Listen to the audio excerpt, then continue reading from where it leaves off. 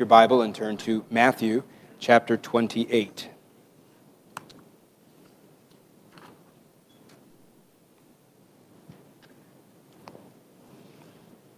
Matthew 28, beginning in verse number 1. I'm going to read the chapter for you before we begin. So either follow along or listen as I read to you Matthew 28, verse number 1. Now after the Sabbath, toward the dawn of the first day of the week, Mary Magdalene and the other Mary went to see the tomb. And behold, there was a great earthquake.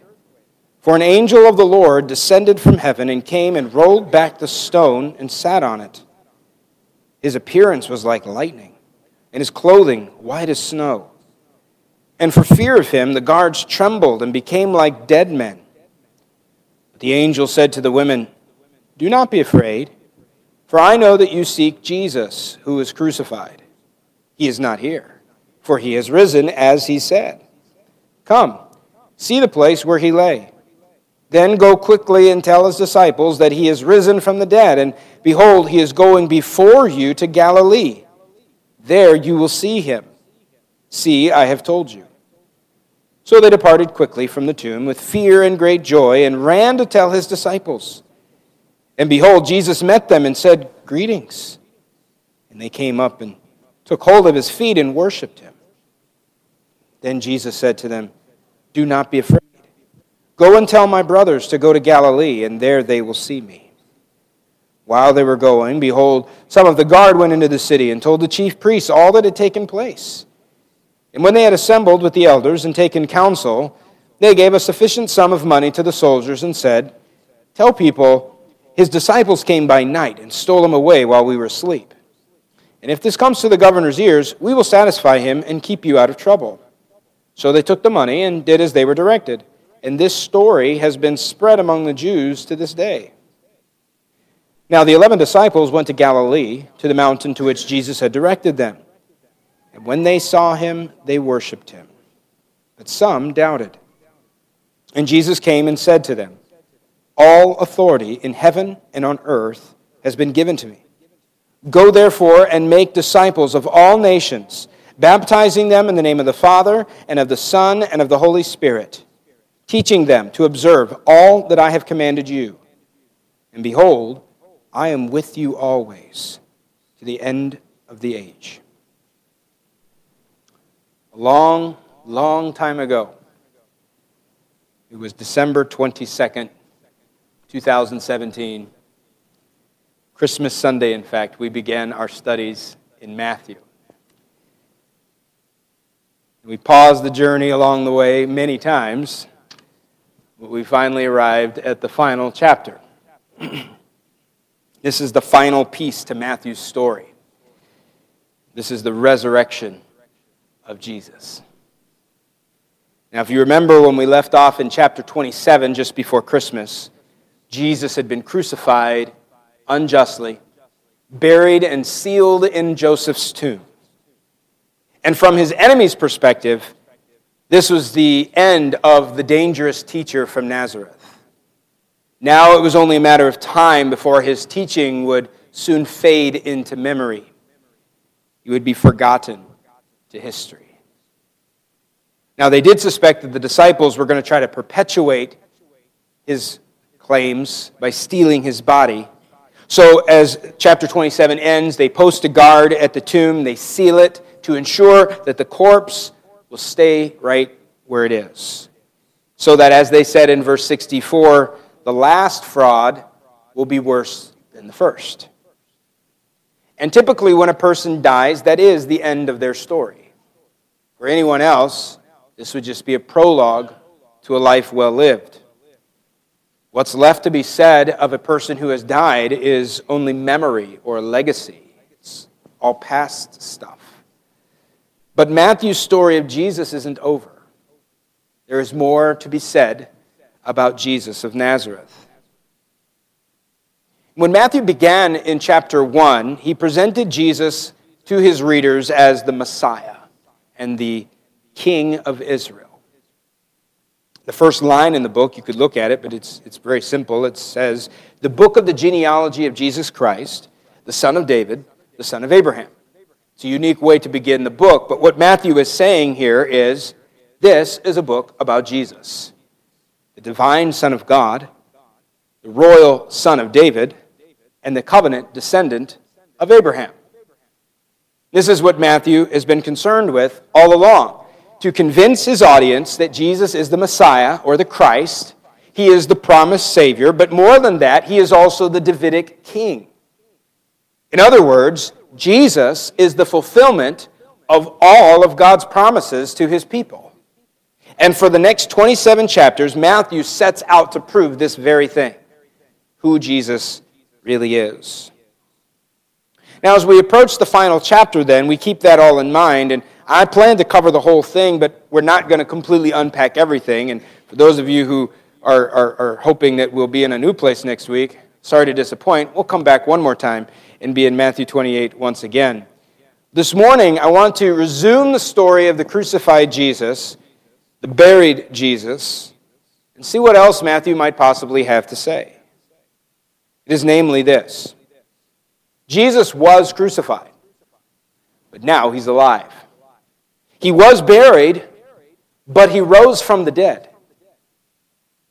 In the final chapter of Matthew's gospel, I believe that Matthew is emphasizing the need for people to know that Jesus lives.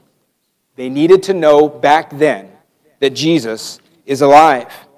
It mattered because people in this day knew that Jesus was crucified, but they needed to know that the Jesus who was crucified also rose from the dead. And it still matters today that people know that Jesus lives. And it's not enough just to know that Jesus lives. As we will see, as I'll point out to you, we must also go and tell others the wonderful news of Jesus. Now, early on Sunday morning, some of the women, two Marys involved, in fact, the same women and some of the women who had been with Jesus at every step of the journey have returned to his tomb. Mark and Luke tell us that they had brought spices to finish anointing his body for burial. In fact, they come in all of the Gospels painting the completed picture, tell us that they didn't even know how they were going to remove the stone. They had been there when the stone was put in place. They knew what was facing them, but yet they came without knowing exactly how it was all going to turn out. You remember the guards that were at the tomb. These were men put on guard duty to scare off grave robbers and overzealous disciples. Likely these were trained fighters, courageous men of war, seen their share of battle. So between a great stone and soldiers and a sealed tomb, this is the first century equivalent of Fort Knox. No one is getting in, and nobody was concerned with someone getting out. But then an angel descended from heaven and messed it all up. Verse 2 says he came and rolled back the stone and sat down on it. Now, mind you, this was not to let Jesus out. In fact, about the actual resurrection event. What we have here in every other account is basically what happened afterwards or because of the resurrection of Jesus. The stone was removed to let us look inside, not to let Jesus get out. And so as these women approach, they know what they're expecting. A tomb, a great stone, soldiers all about. But that's not what they find. These soldiers aren't guarding the tomb. It says that they, in verse 4, they trembled and were like dead men. One writer remarks about the irony of this event. He says that the ones assigned to guard the dead themselves appear to be dead, while the dead now has been made alive. These soldiers are terrified by the angel. But the angel tells the women in verse 5, "Do not be afraid, for I know that you seek Jesus who was crucified. He's not here, for he has risen as he said. Come, see the place where he lay." The first message on Christmas night is the first message on Easter morning. Don't be afraid. These women weren't seeking to keep people from Jesus like the soldiers were. They were seeking to find Jesus, so there was no cause to fear. He's not here, the angel said. Come, see where he was, and then I'll tell you where he will be. Verse 7, then go quickly and tell his disciples that he has risen from the dead, and behold, he is going before you to Galilee. There you will see him. See, I have told you. And immediately these women believe and go. They quickly depart from the tomb, I think interestingly, full of both joy and fear. There was fear. They were told not to be afraid, but I guess that doesn't just slip away instantly. But there is great joy now. What just happened? Did you see what I saw? It's interesting, at the beginning and the end of Jesus' life are some amazing sights, some wonders to behold. And I think it's significant to point out that these women believed without ever having seen Jesus. They believed he rose from the dead. They went and did. All they knew was an empty tomb and an angel's message. But that was enough to believe and act. But before they get too far, Jesus appears himself. Verse number 9. Jesus met them and said, greetings. And they came up and worshipped him. They took hold of his feet. Jesus said to them, do not be afraid. Go tell my brothers to go to Galilee, and there they will see me. Now, if the events of the tomb were surprising, imagine how they felt now. There's Jesus. He really is alive. They fall down and they worship. And then Jesus gives them the same message that the angel gave them. Go, tell my brothers to go to Galilee. But there's one difference. Did you catch it? The angel said, go tell the disciples. Jesus said, go tell my brothers. I think that there's a wonderful encouragement here for these people who had very recently let Jesus down. They had failed Jesus big time.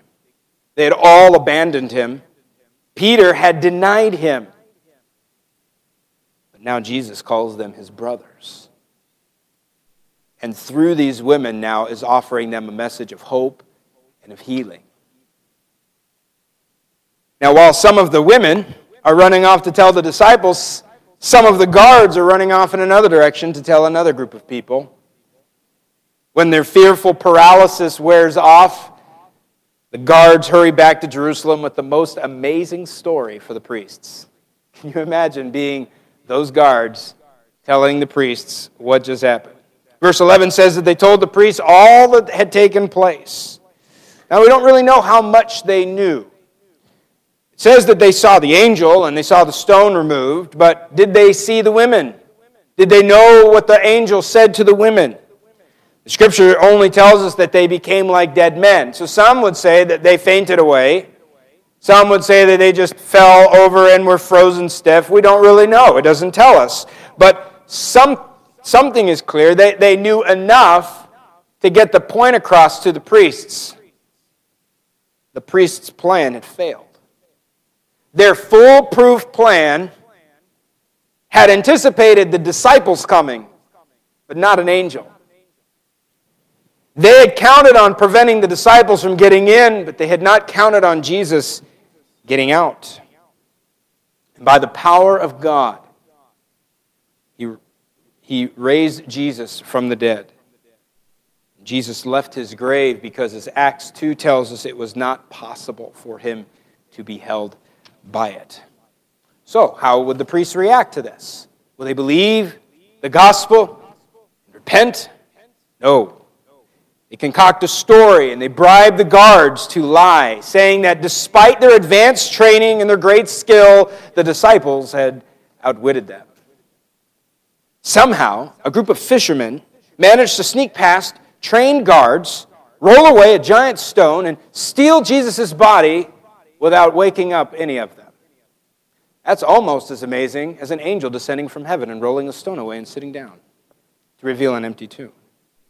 But this was their story, and they were sticking with it. And no doubt, many believed it as it spread throughout the Jews. Those disciples had to have stolen the body. They had to cover up with the lies of their teacher and save a little face. But now in the final verses of Matthew's Gospel, verse 16, Matthew actually jumps ahead. This is not the very next event in the whole resurrection account. There's nothing about the other disciples going to the tomb like John tells us. There's nothing about Jesus appearing to the disciples that Sunday night like Luke tells us. Matthew concludes his gospel where both Jesus and the angel told the disciples to go on a mountain in Galilee. And there he was, waiting for them just as he promised. Look at verse 16. Now the 11 disciples went to Galilee, to the mountain to which Jesus had directed them. And when they saw him, they worshipped him. But some doubted. And Jesus came and said to them, all authority in heaven and on earth has been given to me. Go therefore and make disciples of all nations, baptizing them in the name of the Father and of the Son and of the Holy Spirit, teaching them to observe all that I have commanded you. And behold, I am with you always to the end of the age. Matthew finishes his book with Jesus' own words. We call it the Great Commission. These are the instructions, the commands of the risen Lord Jesus to his followers. And do you know what that message is? It's the same message that the angel told the women. It's the same message that Jesus gave to the Marys. It's what the guards did when they regained their strength and went back to the priests. The message, go and tell. Jesus had risen from the dead, and people needed to know about that. Jesus is alive. But why? Why do people need to know that Jesus lives? Why is it so important to go and tell? Jesus appeared to so many. Why not just wait for him to appear? There were many people in this city and in this region that knew Jesus had died, with mixed feelings about that. But all of them needed to know it was no longer so. He is no longer dead. His friends and disciples were discouraged and defeated, thinking that their teacher was gone forever. There was shame, there was grief, there was doubt and confusion. His enemies were claiming victory far too soon. But hearing the news that Jesus lives would change all of that. News of the resurrection would declare that his enemies had lost. He had won, once and for all. He would expose their sinful rejection of their Messiah and bring conviction upon many. This is why the resurrection news mattered so much. This is why it couldn't be kept a secret. Many would see the risen Christ, but not everyone. But everyone needed to hear. So these early disciples needed to go and tell. And so I've been asking myself this week, why does this matter today? This is a story. I think that most of us know the story. But why does it matter today? It's nothing new. I doubt that I've given any of you some new information by telling you that Jesus rose from the dead. How does the resurrection of Jesus apply to us now? Does it still matter as it did back then? Can it produce in us what it was meant to produce in them thousands of years ago? I think it does. Otherwise, we wouldn't be here. Let me give you two pairs of two words that I think will help to explain why this matters.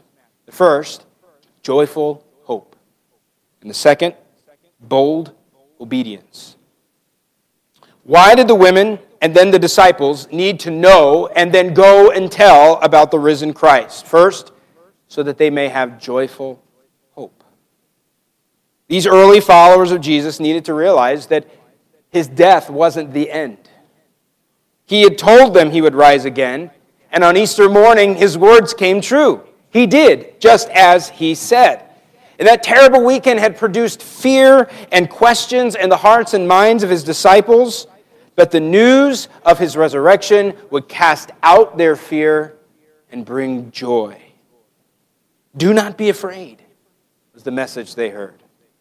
Because Jesus lives, and his promises, they're true, all of them. Jesus had told his disciples in John 16, "You will weep and lament, but the world will rejoice. You will be sorrowful, but your sorrow will turn into joy. So also you have sorrow now, but I will see you again, and your hearts will rejoice, and no one will take your joy from you." Joyful hope. But Jesus' followers also needed to know and go and tell so that they might be boldly obedient. The early Christians were going to need plenty of boldness to obey Christ's command to go and disciple the nations. Persecution was going to come, heavy, and many were going to suffer for the faith. But it was because the early church was boldly obedient to disciple the nations that we know about Christ. So why do we need to know and tell? Why do you need to be told that Jesus is alive? Again, it's so that you might have joyful hope and bold obedience. John wrote his gospel, he said, so that you may believe that Jesus is the Christ, the Son of God, and that by believing you may have life in his name. He wrote in his first letter, "I write these things to you who believe in his name, believe in the name of the Son of God, that you may know that you have eternal life." The story of Jesus is not an ancient legend.